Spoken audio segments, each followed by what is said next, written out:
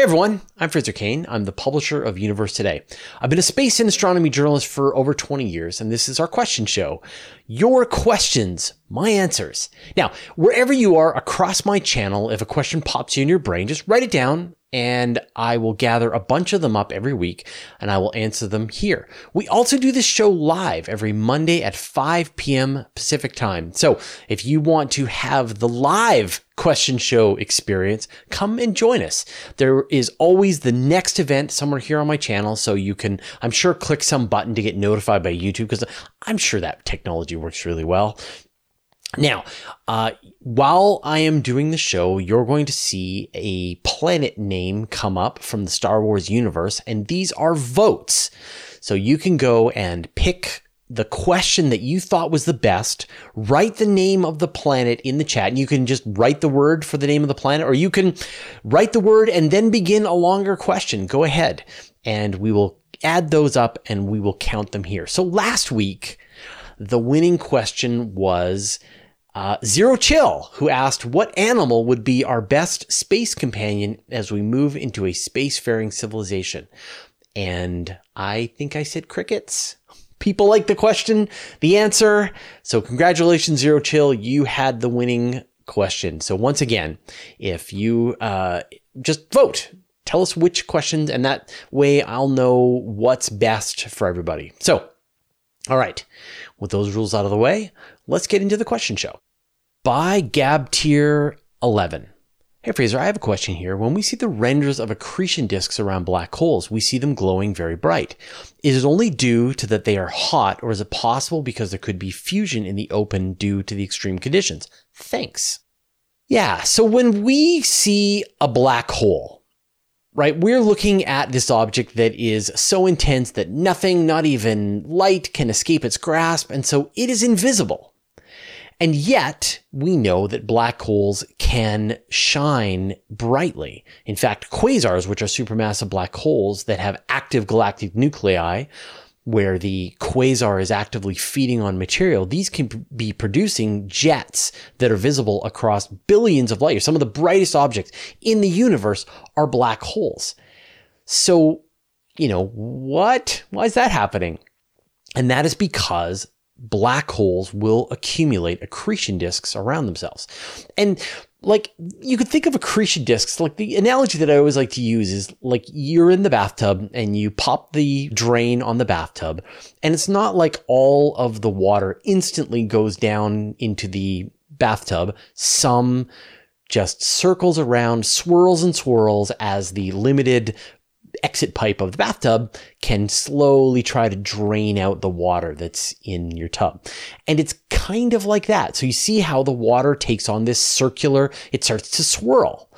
And it's similar to a black hole. But this is just like an analogy. It's not exactly what's going on here. So material is falling down into the black hole. The black hole is spinning. Material can't go directly into the black hole. It needs to go into orbit around the black hole first. I mean, like some can, if it hits perfectly into the event horizon, it goes straight in. But most of the stuff is doing a glancing blow. And when you think about orbital mechanics, stuff doesn't go straight in. Like if you have a satellite, and you are having that satellite orbit around the sun, for example, it's going to follow that orbit forever. And if you give it a kick, if you hit it sideways, you're just changing the orbit. You're not going to cause it to spiral inward into the sun. You're just going to give it a different orbit, and you give it another kick and now it has a different orbit. The only way to make that satellite actually go into the sun is if it has a constant thrust, a constant acceleration that is slowing, I guess, the constant deceleration that is slowing it down. So it's got to have like a rocket engine on board. And so you've got all this material that is going around the black hole, and the stuff that is just missing is going into orbit. It's encountering other material that's already there. It's bouncing into itself, and it is essentially removing some of its orbital velocity and trapping it in orbit around the black hole. And more stuff that falls into the path of this region, this accretion disk, gets added to the accretion disk, and the accretion disk gets bigger and larger. And as more and more material falls into it, for like supermassive black holes, it can take on the consistency of a star. Like the stuff that is the most dense, the hottest, is actually starting to perform fusion inside this accretion disk. And that's where you get some of the really bright disks around these stars. They are glowing brightly in X-rays in the same kind of way as if they were a star. And what's really cool about this is you've got this accretion disk that's going around the black hole. And it could go that way forever, right? Like why, what would, as I mentioned, you got to give it some kind of kick. And so what's happening when you sort of really look at it very closely is these particles are jostling against each other. Some particles are getting kicks that are a little bit away from the black hole. Some are getting kicks a little closer to the black hole. And eventually particles are kicked so that they get close enough that they fall into the event horizon and they disappear. And so actually an accretion disk can be very stable around a black hole for a very long time before material gets kicked in and actually falls into the black hole. But yeah, they're bright because they are essentially one big star that is around the black hole, that is fusing hydrogen into helium and possibly other heavier elements, releasing enormous amounts of X-ray radiation and other wavelengths out into the universe so that we can see them and know, hey, that galaxy has a supermassive black hole in it.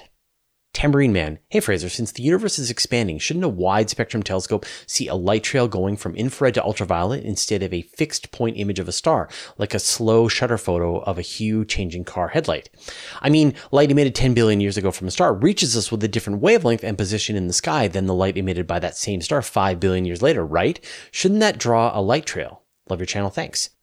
So there's a fallacy that you're making that I see quite a lot. And so I wanted to just gather your question up and add it to the list because I see this so much. And the key is that you said the light is emitted 10 billion years ago from a star, and it's a different wavelength and a position than the same star emitted 5 billion years later. And the assumption that you're making is that we're seeing the star as it was 10 billion years ago, and then we're seeing that same star again as it looked 5 billion years ago. And that's not true. We are seeing that star at either 10 billion years ago or 5 billion years ago, but not both. And people are able to wrap their head around this idea that when you look out into space, you're looking backwards in time. When we see the sun as it looked 8 minutes ago. We see Andromeda, it's 2.5 million years ago. When we see the cosmic microwave background radiation, it's 13.8 billion years ago. And that we see out in space in this sphere where we're seeing galaxies as they looked 2 billion years ago and galaxies as they looked 10 billion years ago and everywhere in between. And for some reason, this causes this confusion in their mind that they're seeing the same object, but we're not.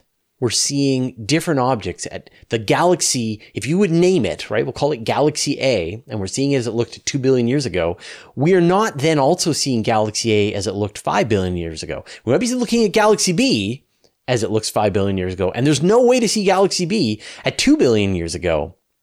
They are two different locations in the sky. And that's because the light is being emitted from these galaxies in one spot in the sky. And then those photons are passing us, right? They're going beyond us. And so we're not seeing them anymore. We're not seeing Andromeda at many different times in the past. We're seeing it as it looked 2.5 million years ago. In the same way that when you hear a firecracker go off a kilometer away, you don't hear a continuous sound from the firework. You hear it once. Now, it happened a few seconds ago, but that sound wave is going past you, and then that's what you hear. It's a snapshot in time. But we do see light changing over time. When we look at those galaxies that are 10 billion years ago, they're a different color than the ones that are closer. And that's because the light, the photons that are being released by that galaxy are redshifted in wavelength. And so we're seeing the farther backwards in time that we look, the more those photons are redshifted into other colors. And what's amazing, like a thing that astronomers can do that no other science can do, is they can look in any direction and they can see a galaxy that is 100 million years old, and then they can see one right beside it that is 2 billion years old, and then right beside that they can see one that is 10 billion years old, and they can see all three and compare. They're three different galaxies, but a galaxy is a galaxy is a galaxy, and so you can kind of compare and look at those three different kinds of galaxies and say, what's interesting about the age of the universe when we're seeing that galaxy at? And I know it's a head scratcher, but it's just important to remember that you're not seeing the same galaxy multiple times when you look out into the universe. Robert Carveth, why not turn meteors into spaceships? Haul them out and they would be more structural than a tin can. So this is related to the question that we had a couple of weeks ago about how ice is one of the best ways to protect astronauts on a spaceship. That protons, in the form of hydrogen, in the form of water, is very effective for protecting astronauts in space. Rock is good too. And so if you are in space and you hide inside an asteroid, you've actually got a pretty good defense against cosmic radiation, solar storms, any other kind of radiation that you're going to experience out in space. And I love this idea of taking an asteroid, hollowing out the interior of it, and then setting off on a journey to a star system. Because, I don't know, it's kind of like setting off with a life raft that is filled with supplies. When you think about what's in an asteroid, you've got gigatons of oxygen, of iron, of aluminum, of silicon, of hydrogen. You've got water, you've got various, ammonia, you've got all ices, all kinds of stuff locked inside this thing. And so you build this tiny little colony or a tiny little base inside the asteroid, protected from the radiation. You set off on a journey to another destination. You can then start to consume the asteroid as a means of keeping your colony alive for the duration of the journey. It could take you several thousand years, and yet your asteroid is a reasonable home. And go bigger. I mean, if you're going to have to make this journey and you're going to have to keep people alive for a long period of time, for multiple generations, I really think that if you're going to try and keep people on a generation ship, like a small generation ship, something that is like the Enterprise sized, it's bordering on a crime against humanity, right? Children are born and they're like, what is my purpose? Your purpose is to procreate and die here on this spaceship. Welcome to the universe.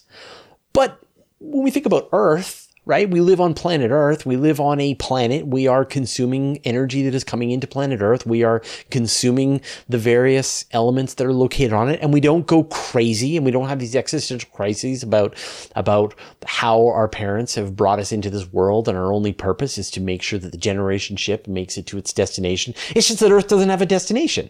But imagine if it did. Right? Imagine if planet Earth was being sent to another star system and it was making the journey through the cold vastness of space and was keeping us alive. And you'd have this whole planet to keep yourself entertained.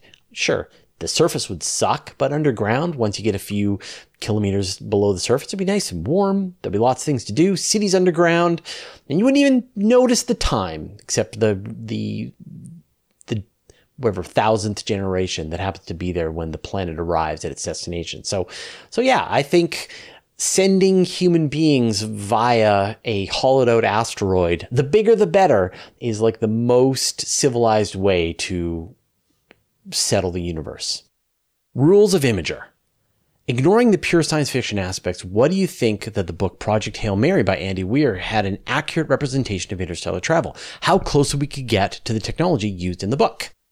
So people have been asking me to do the book club for the channel, and I've decided on the way we're going to do this. And we're going to keep it really simple to begin with. We're not going to be showing up at my house. We're not going to drink red wine. We're not going to agree to read the same book, and then we're going to discuss it because I don't have enough space for everybody.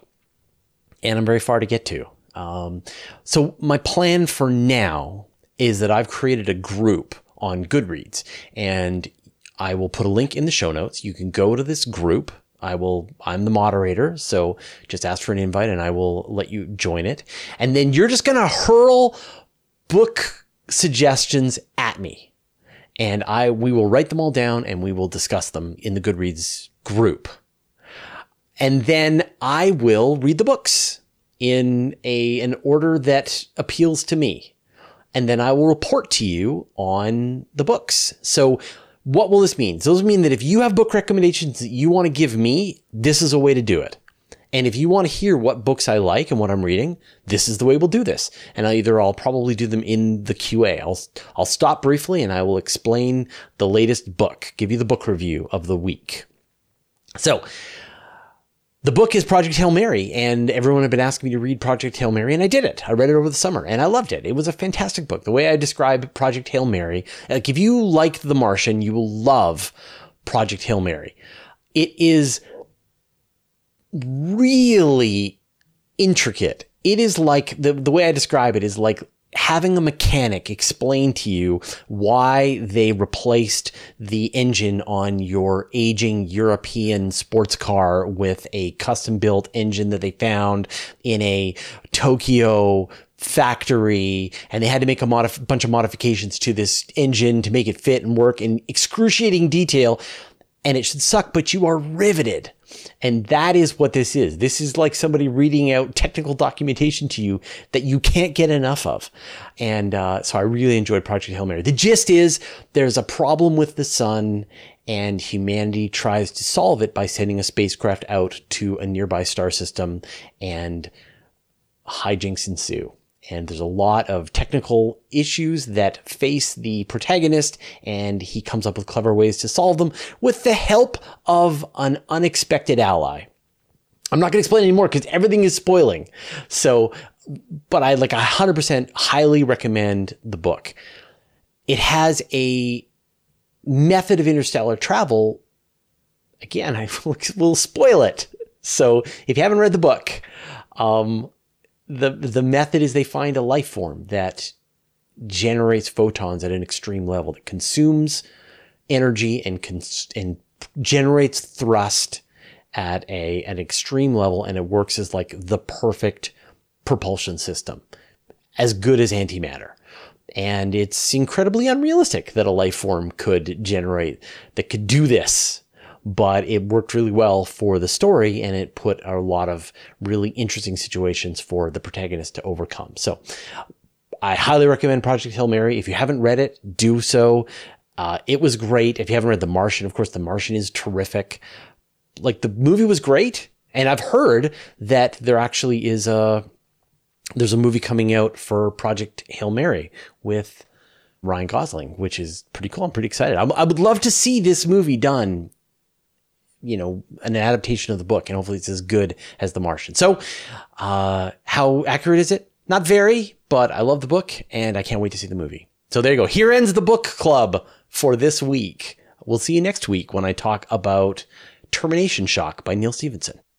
Adam Johnson. How advanced are quantum computers these days? I remember a while ago, they sort of got 3 times 5 right. Sometimes. I assume they are better than that now. So I was at a conference at Google about 10 years ago now, and there's a lot of really smart people there, and somebody from NASA Ames came and gave a presentation. They had recently bought a D-Wave quantum computer, and the presentation was, we probably think it's a quantum computer, but we're not sure. And the state where we're at right now is we're pretty sure they're quantum computers, but there's a lot that still needs to be understood. So I think, where are we in the quantum computation realm? We're still in the not entirely sure how these things work, where they're going to be more effective than regular computers, if at all, if ever. And, let's talk again in 10 years, maybe. But I want to use this question as a chance to shamelessly self-promote an interview that I just did with Lee Feinberg, who is the optics manager for the James Webb Space Telescope. It's a long interview. We talk quite a bit about the current state of Webb. We talk about the telescope that comes after Webb, LUVOIR, whatever it's going to be, and then maybe like the telescope that comes after LUVOIR. And then stuff gets weird. And we talk about the idea of a quantum computer telescope that right now, telescopes, when they receive photons, all they're doing is they're recording the brightness of the photon and then they're throwing it away. And they're essentially translating the brightness of the photon, the wavelength, and then moving on. But actually, there's a lot more quantum information that is held in the photon. So what if you could hold on to all that information, have the telescope receive the photons at a quantum level? There's also this idea of quantum teleportation, that we can take particles and we can teleport them quite far away. So the telescope could be grabbing photons, teleporting them to Earth, where they can be studied in a quantum computer. And then there's this other idea of quantum interferometry, where you can have two telescopes that are separated by a long distance. They can both be gathering photons at a quantum level. They can be teleporting their photons to a central quantum computer. And then because of the way these quantum computers work, they can be interfered. They can be like an interferometer. They can be combined together instantaneously. And you don't have to have them being aligned up in real time the way you do with a visible light interferometer, like the Very Large Telescope or things like that. That you can just take one set of data from one telescope, set of data from another telescope. You can combine them on a quantum computer and they will instantly mash together and give you a result. And so the idea is that you could launch multiple of these telescopes separated by thousands of kilometers. They are teleporting their data feeds back home. You are combining the light and you are effectively having a telescope that is the size of the distance among them. And so you could, according to Lee, build a telescope that lets you see say a planet Earth at a 1 megapixel resolution, like an Earth around another star.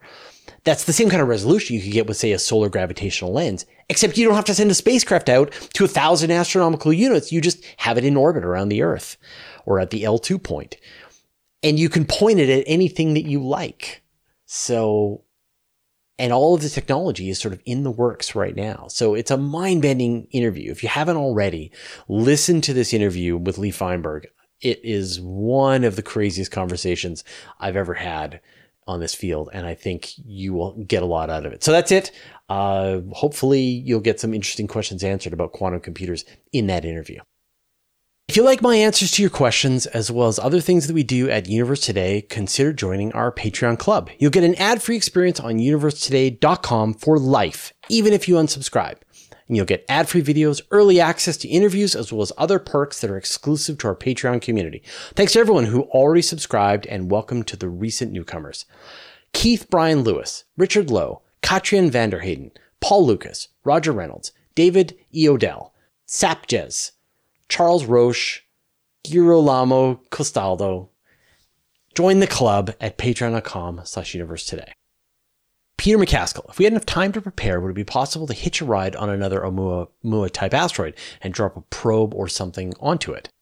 Sure. In theory, if you had enough time, you could see the trajectory that another interstellar object was going to make as it came close to Earth or to the sun. You would be able to send a spacecraft off to try to reach it, try to go into orbit around it, send down a lander. It is a bit of a challenge, though, because they're coming in with a very high velocity. They came from on an interstellar trajectory. They're going to be leaving the solar system on an interstellar trajectory. They are moving faster than escape velocity to leave the solar system, which is, compared to the sun, like above 42 kilometers per second. Now, if the orbits lined up nicely, you get to use the orbit of the Earth, which is 30 kilometers per second, going around the sun. And so then you could probably match up with, say, maybe a 20 kilometer per second delta V to try and reach that object. It's tricky. You're going to need just the right object that is going in just the right direction, but it is theoretically possible. Like, we have spacecraft capable of doing that. Falcon Heavy with a little lander right on the top. The key is to be ready, that you don't want to wait while the object is already leaving the solar system to sit down and go, let's design our spacecraft. Now, that said, it is still possible to reach Oumuamua, even though Oumuamua has now been multiple years that it has come through the closest point of the solar system. It is on its way out, but you could still load up a Falcon Heavy with a teeny tiny spacecraft and launch it at Oumuamua, chase it down and land on it. It's, there's some other techniques, like you could do a flyby of the sun, multiple flybys of various planets, Jupiter, Saturn, etc. You get quite a lot of velocity and you could link up with it. Now, it would take you about 50 years, but it's still possible. There's a group called Project Lyra that continuously keep updating on what it would take to go to Oumuamua. And wouldn't it be amazing? Like, this is a object that was formed in another star system and made the journey to the solar system. So you would learn a tremendous amount about not the solar system by being able to study this thing up close. Maybe it's an alien spacecraft. It's probably not. But still, no matter what it is would be a boon to science. But this idea of hitching a ride, I think, is the part that I need to sort of break. And that is because there's no hitching a ride. Like, in space, if you're able to go into orbit around an object or able to land on an object, then you have effectively matched its trajectory. And once you've matched its trajectory, there is no hitching a ride because you are now flying beside it. And so you have done all the hard work to get to it. And then you're just going to be following along with it forever, or you're going to land on it and follow it forever. So, like, maybe you could get the benefit of landing on Oumuamua and then you could drill down and hide underneath the regolith to protect your spacecraft from cosmic radiation and other dangerous stuff out there. But beyond that, there's no such thing as hitching a ride. People will use this term all the time. Like, wouldn't it be cool? You just hitch a ride on a comet. No, it would be like driving as fast as another car. Wouldn't it be cool if you could hitch a ride on a car that is going down the highway at 100 kilometers per hour? Well, what you need to do is you need to find a car, have that car go 100 kilometers per hour, pull up right beside that car, and then you would get out of the one car and into the other car. It sounds dangerous. But if you've already got your car up to 100 kilometers per hour, you don't need the first car. You've already got a car and you're just driving it, and you don't need to get out of your car and have all that danger. So there's no benefit, no advantage to hitching a ride. But still, the scientific discoveries we could make on a place like Oumuamua would be mind-blowing. And I think we should absolutely do it. If it were up to me, I would definitely send that chase spacecraft after Oumuamua. There's some amazing engineering challenges that would teach us a lot about rocketry and sort of pushing the limits.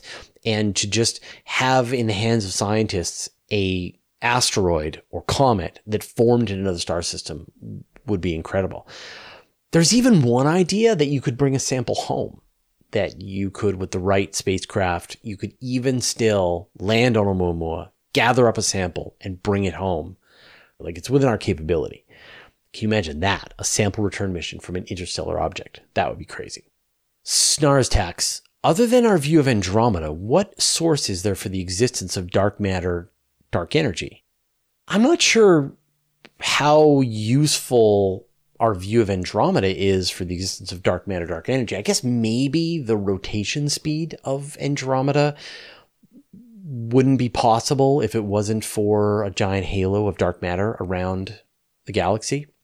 But let's break them up. Dark matter, of course, is this mysterious mass that interacts with regular matter through gravity, but doesn't release any kind of electromagnetic radiation. It appears to be the dominant form of matter in the universe. And then dark energy is this mysterious force that is accelerating the expansion of the universe. It seems to be some kind of constant outward pressure that appears in every single cubic meter of the universe. The more space there is, the more dark energy there is. And it is the dominant source of the universe. Like 70% of the universe is dark energy. So how do we know these things are true? And it would take me a whole episode to run through the chain of evidence that got us to the point that the modern understanding of dark matter and dark energy. But I want to point you to a recent interview that I did with Dylan Brout from the Pantheon Plus collaboration. And what they did was they measured 1,550 Type 1a supernovae, which are a certain kind of star that goes off with a very certain kind of brightness. And when you see one of these, you measure the brightness, and that tells you how far away the thing is. And with 1,500 of these, they were able to measure the expansion rate of the universe at different points along its history. And what they were able to find, to a level of accuracy that no other sciences can really do. So to 5 sigma accuracy. In other words, there's a 1 in 3.6 million chance that they're wrong. They were able to measure the ratios of matter to dark matter. So how do you measure the amount of matter to dark matter and measure the sort of total quantity there? And so what they did was, essentially, when you think about the Big Bang, you've got all of these galaxies that are spreading outward after the beginning stages of the universe. The question you want to ask yourself is, well, you've got all this mass. Is this mass, who knows what set it off in the first place? Question mark, question mark, question mark. But it is definitely getting less dense. Things are definitely moving away from each other today. So if you add up all the mass of all of those objects, can you get a sense of whether or not they're going to come together? They're going to slow down through their mutual attraction and eventually just form one giant ball somewhere in the universe. Maybe a big crunch. And so astronomers sort of calculated the mass of the universe. And the way they did that was by measuring these type 1a supernovae. They were able to see how fast the universe was expanding at different points in its history. So you've got a bunch of type 1a supernovae that are close by. You've got more type 1a supernovae that are farther. You've got more type 1a supernovae that are even farther than that. And from those different time slices of the universe, you can measure how fast these things are spreading apart. And from there, you can measure the amount of matter that is in the universe that is essentially decelerating this expansion of the universe. And they were able to measure the accuracy of the dark matter and the matter. We know how much matter there is because we can count it, we can see it. You add up all the galaxies, you measure the gas in between. That gets you one number, and then the rest is dark matter, the stuff you can't see. And again, they were able to measure this to 5 sigma accuracy. And the thing that's really weird is at about the 7-8 billion year mark, when you would be expecting the universe to be slowing down on this very smooth curve, it starts to speed up and just is going faster and faster and faster. And this is dark energy. And the first discovery was made back in 1998 using type 1a supernovae. And now with this modern measurement, again, we're at 5 sigma accuracy. So there's a 1 in 3.6 million chance that there is no dark energy. And that's just one line of evidence. I mean, you can look at galaxy rotation curves. You can look at the signal in the cosmic microwave background radiation. You can look at gravitational lensing from clusters as matter is lensing the light from more distant objects. There's many, many independent lines of evidence that show that dark matter and dark energy are there. Nobody knows what they are. And that's fine. Like, one thing at a time. Right? Let's figure out that this thing exists, or that these things exist, that these things are present in the universe, that there are mysteries that need solving. And once you get to that point, then comes let's figure out what they are. Let's launch the Nancy Grace Roman Space Telescope, which is designed to measure the expansion rate of the universe at a level of accuracy that's never been seen before. Let's build the Vera Rubin Observatory, which is going to be mapping not 1,500 supernova, but 1 million supernova to, again, measure the accuracy of the expansion of the universe at different times in its history. And then let's examine the universe in gravitational waves. Let's examine the universe in neutrinos. Each one of these different ways of looking at the universe gets us closer, if not answering what they are, at least parameterizing, understanding their impact and influence on the universe, and starting to reject various ideas for what they could be. And it might be, again, that we never know what they are, but it might be that after a while, you've rejected every possible idea, and whatever remains is the most likely, the one that has the most evidence for it. Nate King: if the background microwave radiation at the edge of our observable universe was generated during the Big Bang, how could there be anything past that point? So when we see the cosmic microwave background, we are seeing the universe as it looked 13.8 billion years. The light that was released at the cosmic microwave background has been traveling for 13.8 billion years. Well, 380,000 years after the Big Bang, the beginning of the universe. And it is the farthest that we can see in radiation because at that point, the entire universe was effectively like a red giant star and was ionized. And so the light couldn't escape. And then finally, you got this point where light could finally escape out into the universe. And so every second that goes by, every minute that goes by, we are seeing the new region of space that is releasing this light for the first time.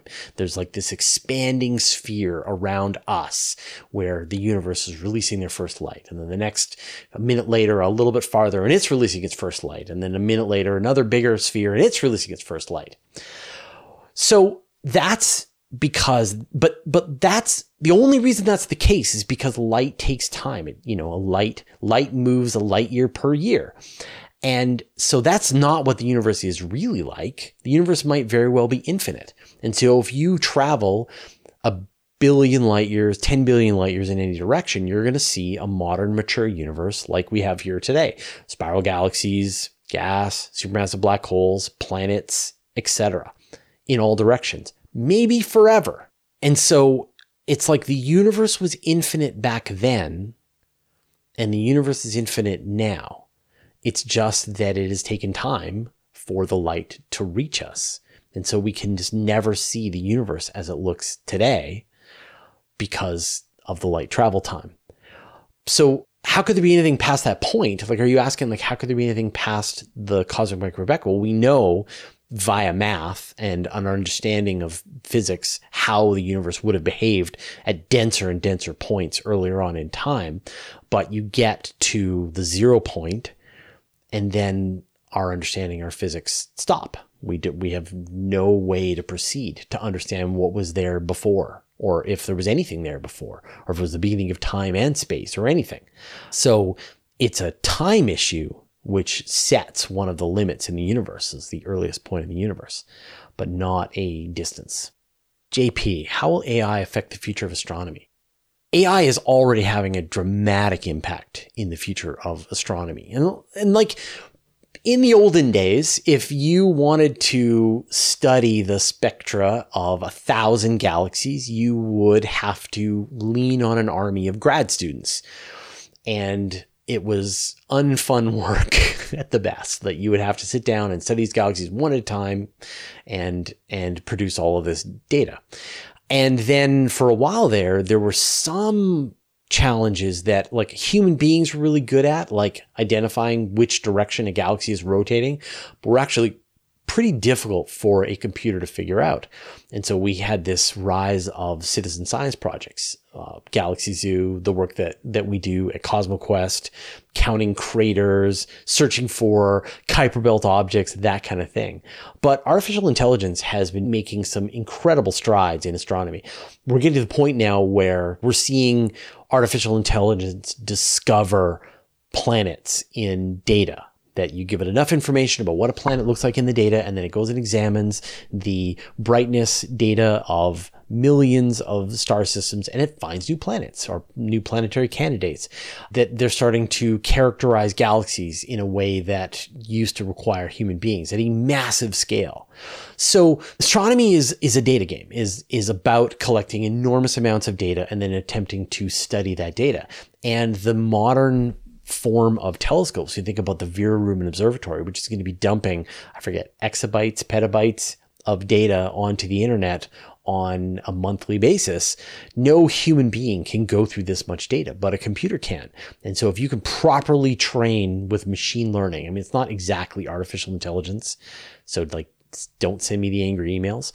But if you can properly train an algorithm to recognize what a galaxy is, or a certain kind of nebula, or a certain kind of star, or a supernova, or whatever, or an asteroid, or so on, then you can have them go and crunch through data with a lot of accuracy. So, I mean, not only will the future really involve machine learning, it's going to depend on it.